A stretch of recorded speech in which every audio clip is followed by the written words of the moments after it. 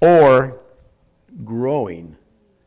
Now, I won't be here next Sunday. I have to speak at our church. Our whole ministry team is at our couples retreat.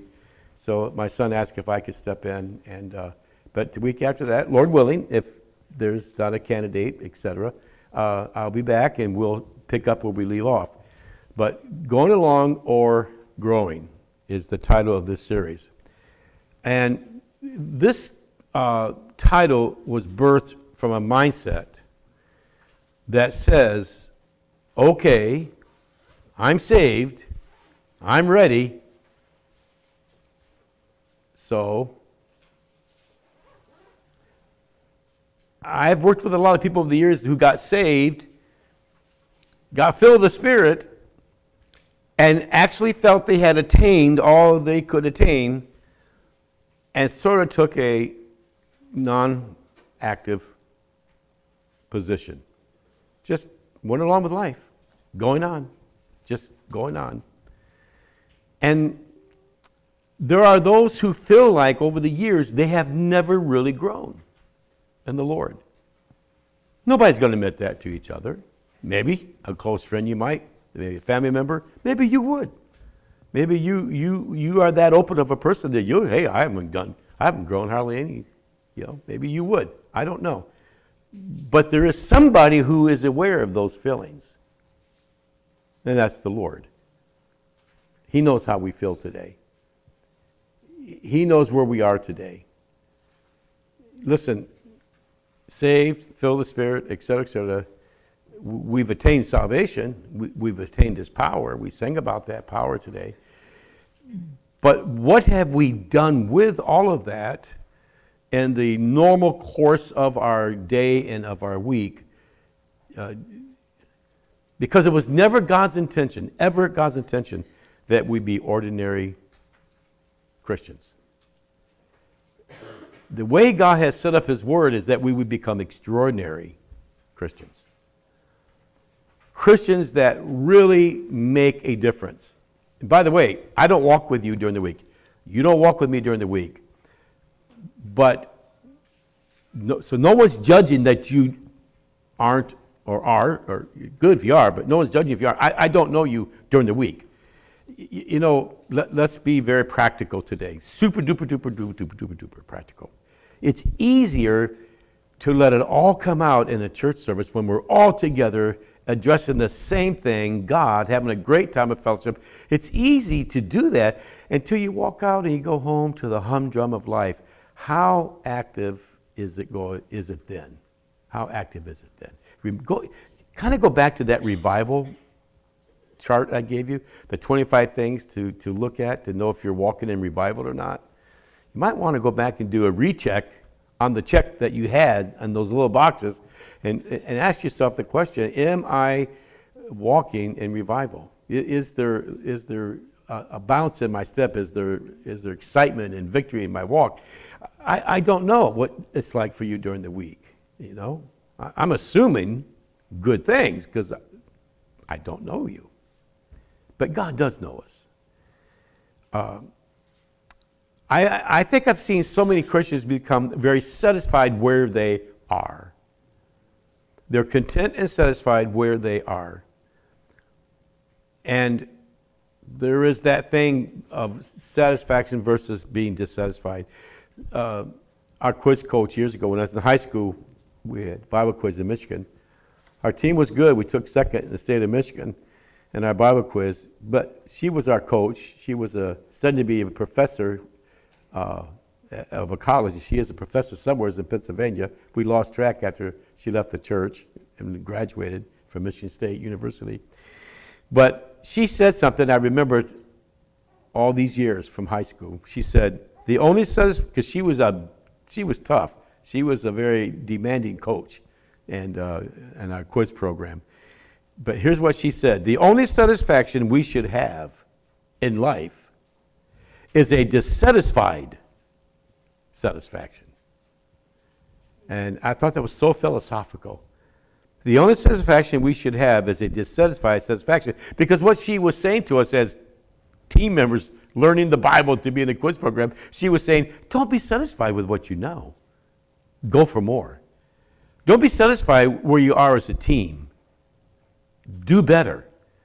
So no much how better we were, because we were really good, no matter how better we were, she was never satisfied with that. She wants to be even better than that. Now, take that principle and apply that to Scripture, apply it to Christ. Stop and think for just a moment. Just how much is God satisfied with our satisfaction? That really does matter, how God feels, how God thinks. I spoke at a class Wednesday morning at our academy. I was a guest speaker for the seniors in one of the classes. And one of the things I hit them hard with, listen, I know you think God's not tangible. You are tangible. I'm sitting in a chair. You're sitting in a chair, I was telling the kids. And I said, you see each other. You see you see this building. You see the tangibility of life. That's the things that we can see, feel, and touch. And I said, we don't see God, yet in the spiritual realm, there is a spiritual, what I call spiritual tangibility, I told them. Where spiritually, I can see God. Driving down today, I could see God all over the place. If you understand my thinking, He created this beautiful earth of ours. He gave us the sun. He just has everything. Oh, I just love reading the Bible about God and how He controls weather, the beautiful things He's created. It's just beautiful. The description of God is so around us. And I told the kids, but He's not tangible. I understand that, but He is there. And here's what I left with the kids. It really does matter how God feels about what you do, about where you go, about what you become in life. It really does matter how God feels. Folks, today, even though we have a satisfaction level or don't, whatever, the question, is God satisfied with where we are? He's got feelings too. He has His Word. Biblically, it has always been God's plan for us as Christians to continue to grow. And by the way, there's levels of growing. There's speed of growing. Some people grow faster than others. And some it just takes a little longer. No judgment. As long as we're growing, quickly or little by little, as long as we're growing, that's important. And what does that even look like? Well, first of all, you got to have a strong biblical basis for all of this. I'm saying things that I'm going to have to prove to you. I'm sure over the years, your pastor did the same thing. Spent years teaching you this. So pardon me if I'm revisiting something that you could stand up here and teach yourself. I don't know that because I don't know you that well personally to know that. So, and as life moves on, sometimes things changes, and sometimes people have a step back, and sometimes they kind of slow down. Sometimes things go a little awkward and backwards for them, and so they find themselves caught. Here's what I've heard a lot over the years. I do not know where to read in the Bible. Lord help you if you start off in the book of Leviticus. Lord help you if you start off in the book of Numbers. I don't disrespect those books. I'm okay reading those books. Lord help you, though, when you start reading the first 9 chapters of 1 Chronicles, all the begats. And yet there's some beautiful teachings in all those names. There, in the sea of names, there are some teachings. Don't speed through it because you'll miss some important teachings. Broke up in some of those chapters. But no, don't. God wants you to read those books. That's why He wrote them. But go to the books of the Bible that is going to immediately speak to you without having to memorize 800,000 names. You see what I'm saying? And I think some people have started off sometimes in the place in the Bible that discouraged them because they didn't understand what they were reading. So, and I understand that could be hard. Okay? Here's the second thing I heard. I do not understand the Bible when they do read it. They don't understand it. And I know one thing my dad would say to me, son, he read the Bible all the time, read it through all the time, and he said, I just can't remember what I read.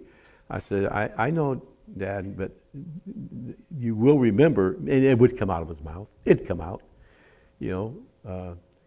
My son said to me one day, he said, Dad, this was before, I was going to Bible school. He said, I just feel like I don't know enough. I said, you know more than you think you know, and you will know it. And today he stands in the pulpit and he just delivers. Because the more you read the Bible, ladies and gentlemen, the more it's getting into us. Just because I can't remember what I read 2 days later, 2 days before, depending on what it was and where I was in the Bible, all the names, I think I remember those names. But here's the beautiful thing, because it's in me, there's something for God to work with. You see, we're giving God something to work with, so that when he told the disciples before he left, he says, I will bring back to your remembrance. The Spirit will bring back to remembrance. He would give us the words to speak. The Spirit would give us the words to speak.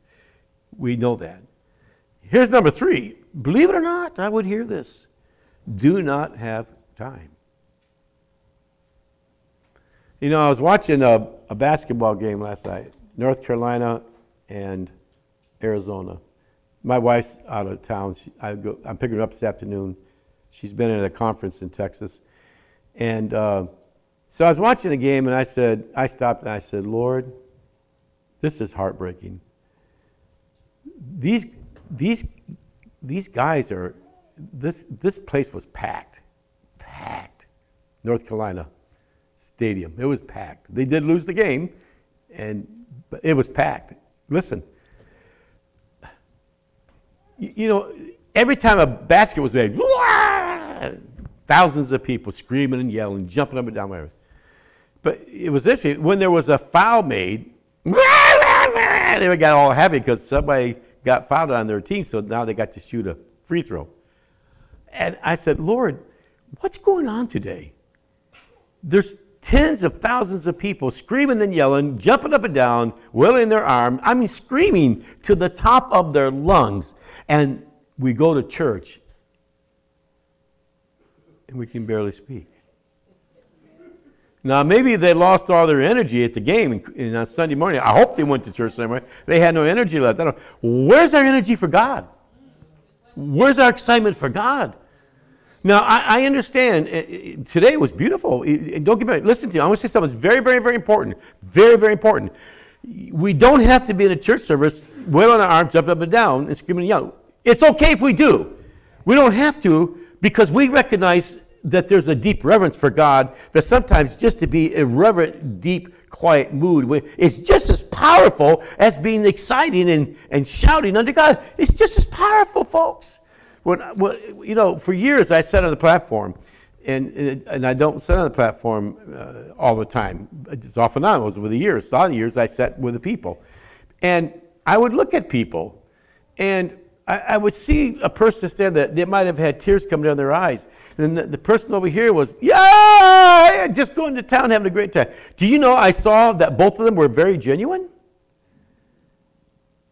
Because what I knew of the person who stand there with tears, along with the person who's out there shouting and dancing before the Lord, I knew them, and they were good people. They both loved the Lord. You're not any more spiritual if you yell and scream. You're not any more spiritual if you just stand there quietly and cry. We're spiritual if we're walking according to God's word. Whatever our response is, I don't have to prove anything to anybody by the way I worship. I was a pastor who was rather quiet most of the time. In 48 years of ministry, I was one of the pastors that was mostly quiet on the platform. I was in deep thought and deep prayer, waiting on God, because I wanted to make really ready, sure I was ready to preach the word. I was one that was very quiet before God.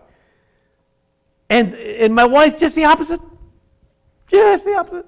I told you about the football game, right? Did I tell you about that? When you go see our son's first football game? Remember I told you about that? Maybe I didn't. She's standing up and down screaming and yelling, yeah! And I said, hun, right in the middle of 500-600 people in the stadium. Hun, quiet down. We're pastors. Quiet down. and she says, I am not going to be quiet. That is my son on the field. So by the end of the game, I'm standing beside her. She won the battle. But I loved my son just as much as she loved our son, she's yelling, screaming. I just sitting there quietly. By the way, I got to tell you something. This is so beautiful. During that game, that particular game, we went to all of his games, I think, even out of town games. Not out of state games, but out of town, Delaware. We went to the games. And I remember one time, people are screaming and yelling, and I hollered out, Aaron. With all those people yelling and screaming, he heard me, and he looked at me. And I gave him something to do with his arms in the game. And so he heard me, he looked up. And there's a lot of people yelling and screaming. You know what that tells me? In the midst of the storm and all the noise, God will hear our cry. He'll hear our voice, folks. He will hear our voice. So let's not judge somebody who doesn't show that they're very spiritual, because the one who's not shown as much of those movements could be as spiritual, if not more, than the one who's it just be genuine. That's all. I never discourage our people. If they want to ram around the church, I say, go ahead. Just know it's God. If you want to jump, scream, yell, go ahead. Just know it's God. And of course, make sure it's at the proper time, too, at the proper time. Now, do they have time? Are you serious? We have time to watch 7, 8 hours of TV. I don't, but people do. So don't say you didn't have time to read your word. And get into a place in the Bible where you will learn something. Because it does matter how God feels. It does matter. So I have the answer to all three of those concerns, and the others we heard, but those were the top three we heard. Oh, there is one more. When I would counsel people over the years, did you do your homework from Scripture? Did you do your homework? 80% said no. So you want help, but you don't even want to get the help where the help is. I'm not your helper. I'm the messenger to your helper, which is God's Word. So here's the answer. It's really a very simple answer. You already know the answer, but the answer is simple. Just read your Bible. Don't worry if you can't remember. God will bring it back to you. And the more you read it, the more you will remember. I've got things photographically. I'm a visual person. You can see that. I'm a very, very, very visual person. I got a notebook this thick of charts and handouts I've done over the years, and ready to print out as needed. And so I just know one thing. I've got a photograph of mine where certain things are in the Bible, and I just turn right to it, and there it is. Because I have read it so much. It gets in you. It becomes a part of you. Okay? Anyways, so in this little mini-series, let's look at what happens or hinders growth from a spiritual perspective. Now, we did talk about one last week, right? We talked about Jesus loved this church. He says, I have this one thing against you. You've lost your first love. So they were a good working church, but they lost their first love. And you know what that basically was saying? You know what love is about between a man and a woman? It's about relationship. What Jesus was saying was, you've lost your relationship with me. You've let your love for me digress. You've set it aside. I appreciate what you do. I appreciate your hard workers. I appreciate that you're busy for me, but I still want that love relationship. Remember that scripture in Matthew where it talks about that you when you stand before God and you say, Lord, can I come in? He says, sorry, I never knew you. Did you ever study the context of that when he says, sorry, I never knew you? It had to do, if you look closely in the context, it had to do with a relationship he was talking about. He was talking about the relationship was not in place, was not intact, was not where it should be. It's interesting. It's interesting that God wants a relationship as much as God will have to judge the person who did not have a relationship with him. That should wake us up. He looks at the seriousness of not having a good, strong relationship with him as much as the one who never had one with him. That is not a good place to be as a believer. That we become careless and laid back in a relationship. So I'm going to give you number 2. Not only maybe lost first love, but I'm just going to be bold. Very, very bold. I think we've become spiritually lazy. Now, I don't mean physically lazy. You might be some of the hardest workers on planet Earth. I'm talking about spiritual laziness, where we just go along with life as it is. We're going along. We're doing. But at the same time, we're not doing anything with what's going on inside of us. We're not pursuing stronger ways. Number 3, which brings us to number 3, because what could be causing the loss of first love, or what could make us spiritually lazy? We're embattled within. We're embattled within, not knowing how to handle the battle within. That's what we're going to really target in this mini-series. How to deal with the battles within. Now, you may be sitting here today, and I'm not being facetious or sarcastic. I'm being very honest with you. You may be in a place in your life right now that there are no battles going on inside of you. You may be in that place. Praise the Lord. Number 2, you may not be in that place. You may be having some battles and struggles going on inside. And sometimes we look at maybe deeper things that we call a battle, but in God's eyes, there could be a lot of battles going on inside, and we're not calling them battles, but they are battles. If they're keeping us from growing in the Lord. So a battle could be a lot of things. Financial, relationship, friends, work, boss, whatever, co-workers. It could be all kinds of little battles going on. And if all those little battles, some big, some not as big, are keeping us from a growing relationship with Christ rather than just going along with life, then we really need to stop and take a look at those battles within and start breaking it down.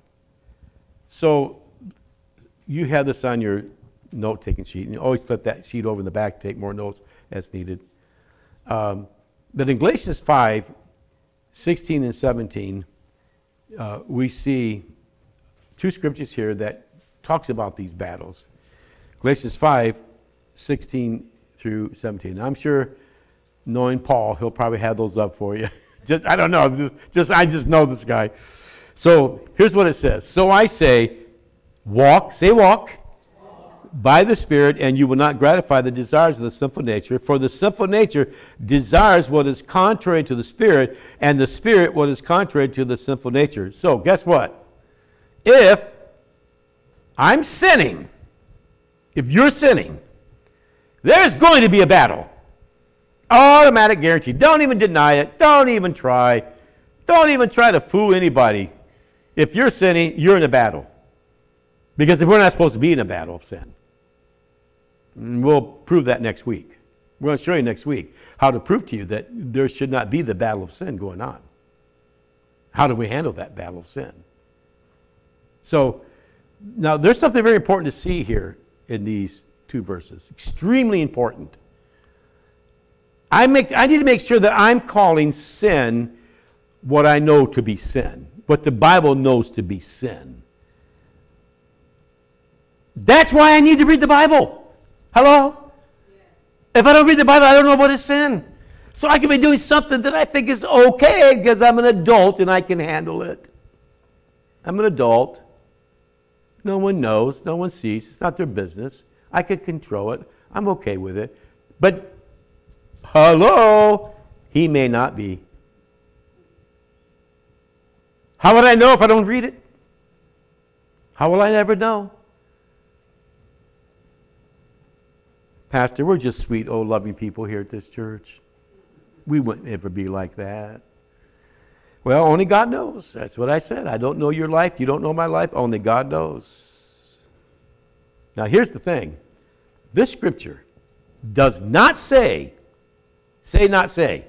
Not say, walk by the Spirit and you won't have the desires of the sinful nature. That's not what it said. Now while there's a truth in that statement, that's not what it said. What it said was that if you walk in the Spirit, you will not gratify the desires of the sinful nature. Oh, I see. I see what you're saying. It doesn't mean that we'll never have the desires of the sinful nature. It says, I won't fulfill the desires of the sinful nature. Which brings me to the chart that you see, the two circles. That will explain that to you. We'll be explaining that to you. So you'll understand how it works inside of our spirit. And we're not going to do that today, but you take a look. There are some differences between the two. This week in your devotional time, see if you can find the differences between those two charts. Some of them are obvious, and you might not catch one of the other ones unless you look very carefully. All right?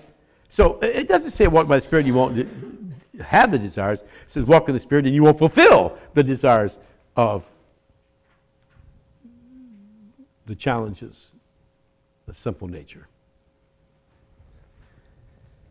While we move along, it's clear that we have a responsibility.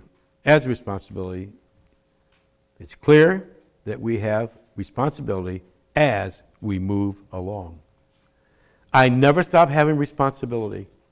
Never stop having responsibility. I have to think that way. I don't know about you. If you've arrived to a level of spirituality that's that high, praise God. I have to constantly be responsible. Because I think the devil throws a lot of things at our minds. He does. And it wasn't because you were doing anything wrong. You weren't doing a thing wrong. You was rejoicing, having a good time with the Lord, and all of a sudden you go about your business and something hits you. Yeah.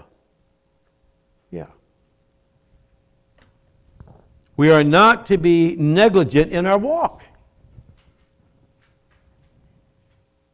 If battles are going on inside, it's obvious that we have to do something about it. Instead of just going along with it. We have to do something about it. Because we're going to have them. If you're human and you're not innocent, I'm not innocent, we're human, we're frail. Only God is absolute perfection. We are all imperfect. Then we are not to be negligent in our walk. I'm not implying that one is intentionally trying to be negligent. Like you're sitting here and you're getting ready to walk out today and you're thinking in your mind while I'm preaching, man, I just can't wait to get home and do such and such. I'm not talking about that. Now we got a different spiritual problem at hand. I mean, if you're thinking about the sin you're going to commit later, Lord help you. Get to this altar before you leave. And get that straight with God, because the enemy will be out there helping the cause. You know, when God helps the cause, so the enemy helps the cause when we make wrong choices. But when we make the right choices, God helps the cause. Because we've invited him. We've invited him. Again, I'm not implying that one's intentionally being negligent, but cannot understand what's happening. Just can't understand what's happening. Have you ever known somebody, or you been in that place in your life where you just can't believe Lord, I just got done with that battle, here's another one. You know, I'm going to be giving you later in the series the definition of sanctification, and I will bring you a couple more charts to support that black chart in your thing. That's a picture of sanctification. And we'll find out why, when we get to victory over one thing, why does another one come? That's what sanctification is. Sanctification is the secret word for believers. It's a key, I shouldn't say secret, I use that word differently than how it's normally used. I don't mean it that way. But it's a key to our growth. Sanctification is the key to our growth and understanding that. But whatever the reason, the battle, we have a struggling walk rather than a victorious walk. And by the way, can you go through battles and still walk in victory? Yeah, you can. As long as we don't just go along with the battles, but we choose to grow through the battle. We choose to grow through what we're going through. We choose to cry out to God and use God to help us grow. So let's get something straight in our walk. We are going to have battling going on inside. Again, verse 17 said that. Let me just go ahead and read that verse to you again. Verse 17. For the sinful nature desires what is contrary to the Spirit, and the Spirit what is contrary to the sinful nature. They are in conflict with each other, so that so that you are not to do whatever you want. And that just basically is saying again, we just can't go out and do as we please to do. So the bottom line to begin with, the one I feed the most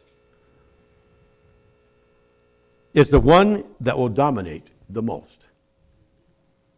When going through something, am I falling apart? Here's something I would always talk to the people, a good test. I'll give you a good test for your spirituality today, right now. Here it is. When going through something, am I falling apart or am I falling on God? There's a big difference. If I walk out of here and I stood here having a wonderful time with the Lord and something hits me and I fall apart and just crumble and really? Didn't we learn something by now that when things go bad, you don't have to fall apart. You fall on God. We fall on God, church. We don't have to fall apart. I'm in Him. He's in me. We sing about I'm His and He is mine. We don't have to fall apart. We just have to fall upon God for our strength, our encouragement, our uplifting. So if I feed my flesh the most in my life, then that's what will dominate me in my Christian walk, which makes me a person who only is going along. I'm saved. I'm ready. Versus the one that needs to grow out of those things. For the one, if we feed the Spirit inside of us, that is the one that will dominate the most. And we know what feeds our spirit.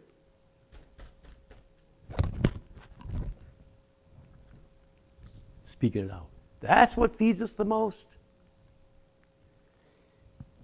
Look at verse 18 of this chapter. At least write this verse down for yourself if I didn't give you verse 18. Verse 18 says, but if you are led by the Spirit, you are not under the law. In other words, none of the old laws have to apply. We are in the Spirit now. The Spirit is what we apply. So he says, verse 16, walk in the Spirit. Here, if you are led by the Spirit. And then we get down to verse 25. It says, since we live by the Spirit, and because we're being led by the Spirit, let us keep in step with the Spirit. So you good theologians out there, listen to that. Let's listen to those three things together in these verses 16 through 25. If we are led by the Spirit, then we'll keep in step with the Spirit in verse 28. If we walk in the Spirit, verse 16, then we'll be led by the Spirit in verse 18, because we're walking in the Spirit, and we have the fruits in verses 22 and 23 to help us walk in the Spirit. Then he says in 25, we will keep in step with the Spirit. Isn't that beautiful? If you walk, you'll be led. And when you're led, you'll be in step with the Spirit. Now that is going to cause growth. Oh, that's beautiful. That's going to cause growth in our walk with the Lord. And so I close with this thought, because I have to get home and get ready to pick up my wife at the airport in Philadelphia. And this gives you all a little bit earlier time today than normal. I could go on more, but I know it's going to take time to explain. But we'll go into Romans 6 next time, and we'll start taking a look at those those charts, all right? I'm going to close with 3 words. Like, I hope we've never felt this way before. If we haven't, I hope we have. But if we haven't, I hope this will give you a new birthing, a new rethinking. Christianity is work. But I found out after being a Christian since the age of 4, and I did a lot of rededicating growing up, I had to stay on track with God.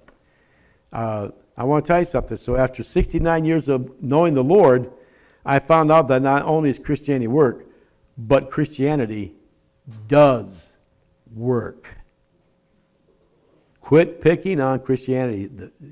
I know you don't, but you know people. And you know that around the world, I feel so bad for what's going on around the world because don't forget the charts after you leave, couples, all right, in the back. But I tell you what I feel so bad about. You remember Idi Amin from Uganda? Remember that storyline? That was very popular when I was a pastor in Olivet, Michigan. And there was I did some digging on that. I followed that story. And listen carefully what I'm going to say, because there's a misunderstanding today of what Christianity is. That's why it works, and that's why it is work. But there's so many people today that if you disagree with Idi Amin, he considered you a Christian. If you disagree with his regime, he had a torture chamber, and he would take people that didn't agree with him, and he would cut off their body parts and sewed them back on backwards. He was a horrific person. And there's all kinds of this stuff happening. Something sticky up here, stuck my shirt. There's a lot happening around this world that is so ungodly, so horrific. And not everyone there are Christians being persecuted in Iran. Yes, there are. In China, yes, there are. But anybody who disagrees with them are considered Christians. I feel bad for those who have died because they thought they were Christians and they still didn't know the Lord. Many of them do, but many of them don't. And that's heartbreaking. Ladies and gentlemen, there's so many people who have a definition of what Christianity is. Say, listen, there's only one definition of Christianity. Don't listen to people who call themselves Christian and they have no commitment to God whatsoever. You might be a religious person, but not a Christian. Don't pick on religion. Religion is a good thing. It's in the Bible. Did you know religion is in the Bible? All right, it's in the Bible. It's a good thing. But there can be a bad religion. There can be bad Christians. There can be bad churches because they don't stand for what Christian means. Christian means like Christ. Right, Pastor? To be like Christ. That's what it means. Now, one more simple thing before we pray. Would Jesus act the way people claim the Christians would act? Would he do that? Now, let's not be afraid to take a stand for Christianity. It's a good thing. It's a biblical thing. It's the right thing. And it does work. Let's pray. Father in heaven, today, we stand before you as a hungry people. We are not satisfied. We want more. We want more, Father. We want to know you more. We want to know you better. Because to the extent that we know you is where you will use us and you will place us. So instead of just going along with our Christian walk as it is, waiting for the day that you come, hope that we're rocking in our chair in the right direction when you come so we rock upwards. Lord, just help us to see that to whom much is given, much is required. And that means spiritually, biblically, we will be judged according to the knowledge we have. So Lord, here we are, a people that's filled with God, filled with the Spirit, filled with your love, joy, peace, and strength, filled with the gospel, filled with the answer. God, let us not sit idle. Lord, let us not sit idle. Lord, make sure that we're out there doing something to bring people to a knowledge of you. And that, Lord, that the more we learn of you. And let us not learn of you because, well, I don't want to get too busy for the Lord. I don't want to know too much for you, Lord. I'm afraid I won't be able to know what to do, how to do it. You'll take good care of us. You'll take good care of us. We got that promise in the Bible as well. If we just read the Bible, we'll see all this, Lord. If we read the Bible more and more, we'll see this more and more clearly, Lord. Let us be careful what people say. Let's make sure that what we hear, Lord, make sure that what we hear is biblical. And we don't take hook, line, and sinker. No one should take hook, line, and sinker to what I said today. Everybody in this building should go home and check me out. Check me out so they will know wherein this has come from. Lord, undertake, we pray. Help us to grow more and more in you. Not to just go along in life, but help us to grow in you. Thank you, Father. And all God's people prayed in Jesus' name. Amen. Amen. We love you. And hey, we got done at 12. It's before 12. I got to scoot. So God bless you. We love you so much.